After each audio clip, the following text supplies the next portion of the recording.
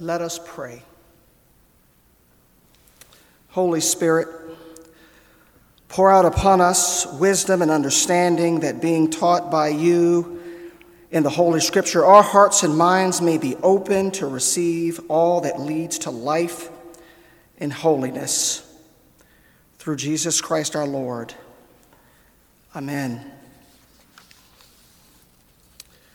The Old Testament scripture reading for this morning comes from Psalm 80, verses 1 and 2, and verses 8 through 19.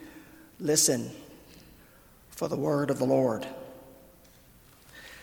Give ear, O shepherd of Israel, you who lead Joseph like a flock. You who are enthroned upon the cherubim, shine forth before Ephraim and Benjamin and Manasseh. Stir up your might and come to save us. You brought a vine out of Egypt. You drove out the nations and planted it. You cleared the ground for it. It took deep root and filled the land. The mountains were covered with shade, the mighty cedars with its branches. It sends out its branches to the sea and its shoots to the river. Why then have you broken down its walls, so that all who pass along the way pluck its fruit? The boar from the forest ravages it, and all that move in the field feed on it. Turn again, O God of hosts. Look down from heaven and see. Have regard for this vine, the stock that your right hand planted. They have burned it with fire. They may perish at the rebuke of your countenance. But let your hand be upon the one at your right hand, the one whom you made strong for yourself. Then we will never turn back from you. Give us life, and we will call upon your name. Restore us, O Lord God of hosts. Let your face shine, that we may be saved. The word of the Lord. Thanks be to God. Good morning. Today's New Testament scripture comes from the book of Luke, chapter 12, verses 49 through 56. Listen for the word of the Lord. I have come to cast fire upon the earth, and how I wish it were already ablaze. I have a baptism with which to be baptized, and what constraint I am under until it is completed. Do you think that I have come to bring peace to the earth? No, I tell you, but rather division.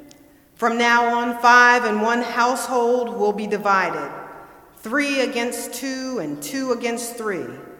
They will be divided, father against son and son against father, mother against daughter and daughter against mother, mother-in-law against her daughter-in-law, and daughter-in-law against her mother-in-law. He also said to the crowds, when you see a cloud rising in the west, you immediately say, it is going to rain, and so it happens. And when you see the wind blowing, you say, there will be scorching heat. And it happens. You hypocrites! You know how to interpret the appearance of earth and sky, but why do you not know how to interpret the present time? The word of the Lord. Thanks be to God. Please pray with me. O God, use me as your vessel and dwell me with the power of your Holy Spirit, that I might speak your truth. Now let the words of my mouth and the meditations of our hearts be acceptable to you, O Lord, our rock and our Redeemer. Amen. The sermon title today is Jesus, the Dividing Factor. This is a difficult text because it challenges our faith, our level of comfort in our faith in this space, time, and season of our lives. Jesus' disciples and followers were challenged and quite possibly threatened by the words Jesus spoke in this passage. Upon reading the text, one might question, why is Jesus saying these things to his disciples and followers? Well, the context of this passage is Jesus is feeling the weight of his reconciling salvific mission, and his disciples and followers are oblivious to the rising tensions surrounding God's mission through Jesus Christ. Jesus' disciples and followers have been following with him, hearing his teachings and witnessing the many miracles and healings he has performed. While some may have witnessed opposition Jesus faced in his travels, opposition to Jesus was not their focus. They were focused on Jesus, the great teacher and miracle worker. Here, Jesus gave his followers a wake-up call. Jesus told them the harsh reality of what it means to follow him. I have come to cast fire upon earth, and how I wish it were already ablaze. I have a baptism with which to be baptized, and what constraint I am under until it is completed. Baptism begins the faith journey, and baptism is completed by death in Jesus Christ. John the Baptist foretold baptism by Jesus in Luke chapter 3, verse 16. I baptize you with water, but one who is more powerful than I is coming. I am not worthy to untie the strap of his sandals. He will baptize you with the Holy Spirit and fire. John's words of coming judgment are now a named reality in the prediction of Jesus. Here, the symbols of fire and baptism function as signs of the destruction and decisions that will take place in the future coming time of death and resurrection, when Jesus' baptism will be complete. Jesus brought judgment, and his heart was heavy as he looked towards what awaited him in Jerusalem. He is well aware that his fate is part of God's mission.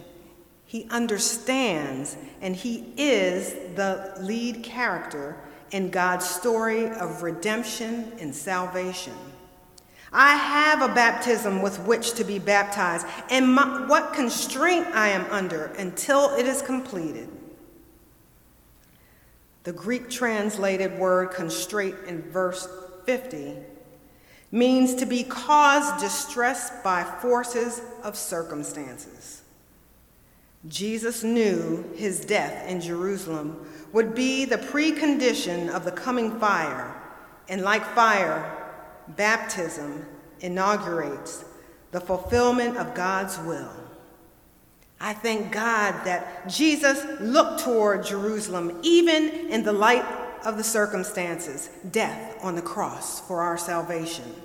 I thank God for sending his one and only Son for the sins of the world. I thank God that Jesus did not turn his back on the disciples, nor does he turn his back on us today. Jesus continued in verse 51 and following, "Do you think I have come to bring peace to earth? No, I tell you, but rather division." He goes on to describe the many ways they will be divided: father against son, son against father, mother against daughter, daughter against mother, mother-in-law against her daughter-in-law, and daughter-in-law against her mother-in-law. These divisions within family are important to note because within their culture, they were obligated to one another. It was their duty. For example, it was the tradition for the father to hand down property and possessions to the eldest son, and it was the eldest son's responsibility or obligation to take on these responsibilities. Mothers were responsible for ensuring the purity of their daughters until marriage. Likewise, daughters honored their mothers and fathers by remaining pure to avoid bringing shame upon the family. A daughter-in-law, upon marriage, lived in the household of her husband's family, an extended family dwelling, and it was important for her to keep peace for the sake of the whole extended family living therein. So Jesus did not randomly offer these examples of division. This was their reality. If one or two members of the household were followers of Jesus and the remaining family members were not, there would certainly be division in that home. Earlier in the Gospel of Luke, chapter 2, verse 34, Jesus, as a dividing factor, was predicted with these words. Then Simeon blessed them and said to his mother Mary, "This child is destined for the falling and rising of many in Israel, and to be a sign that will be opposed." Jesus was destined to bring division. Those who follow him were destined for the same. Although painful, division is good. If you think about division in terms of the life cycle, you will see the connection between division and pain and joy. Life begins in the mother's womb, and after a time of development and through labor pains, the baby separates from the mother's womb and is born into a new life as a separate individual, a bundle of great joy. Then the child grows up, gets married, leaves the home, and starts a new family with a spouse. Although wedding occasions are joyful, sometimes it's a sad moment for parents when a child leaves the home. Not for my parents, however. They went on a cruise the day after my wedding. I'm just saying. But I digress. Finally, at the end of earthly life, a follower of Christ departs this earthly life for a new and everlasting life with Christ. The process of division is painful, but the reward is everlasting. In the final verses of this passage, Jesus confronts the disciples and his followers about being attentive to less important things in life. When you see a cloud rising in the west, you immediately say it is going to rain, and it happens. And when you see the south wind blowing, you say there will be scorching heat, and it happens. You hypocrites, you know how to interpret the appearance of earth and sky, but you do not know how to interpret the present time. Maybe it was too painful for them to interpret, and they just did not want to think about the possibilities of persecution that came along with being disciples of Christ. Or maybe they were just caught up in the presence of Jesus, his teachings, and in his ability to perform miracles. From the beginning of chapter 12, Jesus had warned the disciples and the thousands upon thousands gathered to hear his teachings. Now, Jesus challenges them to interpret the signs of the present time. The Greek word here, time, kairos, does not refer to time as duration, but to time as opportunity, time to plant, time to harvest, time to celebrate, time to raise and lower the sails. Kairos is not about ages, but about seasons and how to recognize them. Jesus presses the issue of interpreting the time so that his disciples and followers may open their eyes to see the very person of Jesus, the teacher, the healer, and one who confronts authorities, represents the presence of the kingdom of God. The kingdom of God is at hand and requires attentiveness to its interpretation. Therefore, if you choose to follow Jesus, division is inevitable. It is an eternal life or death decision that must be made. When we turn towards a life in Christ, leaving our old way of life behind, we will face opposition and division among others that leads to salvation in Christ. Do you know how to interpret the present time? If so, what is present time saying in the context of God's mission through Jesus Christ, and how are you divided along those lines? Signs of the time. Today you can turn on the news or read the newspaper you cannot turn it on without seeing signs of the time. Destruction and division appear everywhere. There is the seemingly never-ending COVID pandemic and the rising number of individuals infected with monkeypox. The Midwest and Hawaii battle raging fires, while other parts of the U.S. are trying to keep their heads above water, resulting from torrential rains that produce floods. And did you know there are mass shootings nearly every day? We just hear about the tragic ones, but we know all shootings are tragic. And this is just in our country. Around the world, there are wildfires raging in Europe amid the heat wave. They are attributed to global warming. There is the threat of nuclear disaster in the Ukraine as the war continues and Russian soldiers encroach upon a Ukrainian nuclear plant. And if that is not enough, there are a myriad of divisions. We are divided on the topic of reproductive rights, how to stop gun violence and the right to bear arms, and the best way to safely educate our children in light of COVID, monkeypox, and mass shootings. These are signs of the present time. If we are paying attention to what is going on around us and all around the world, then we should ask ourselves, what is God trying to tell us? What is God telling us to do? God is warning us to be prepared just as Jesus warned the disciples and his followers in Luke chapter 12.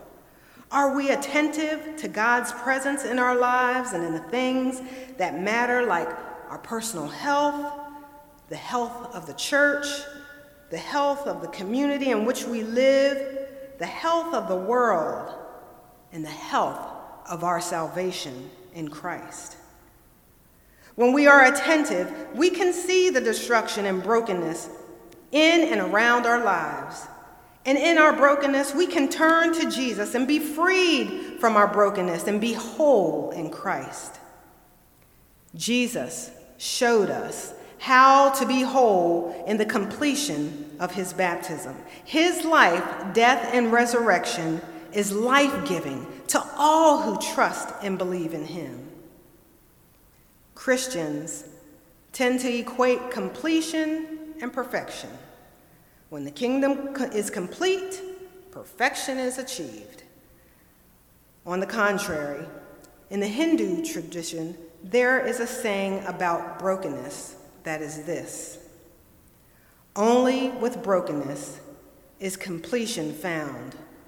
Only through suffering do truth and beauty emerge.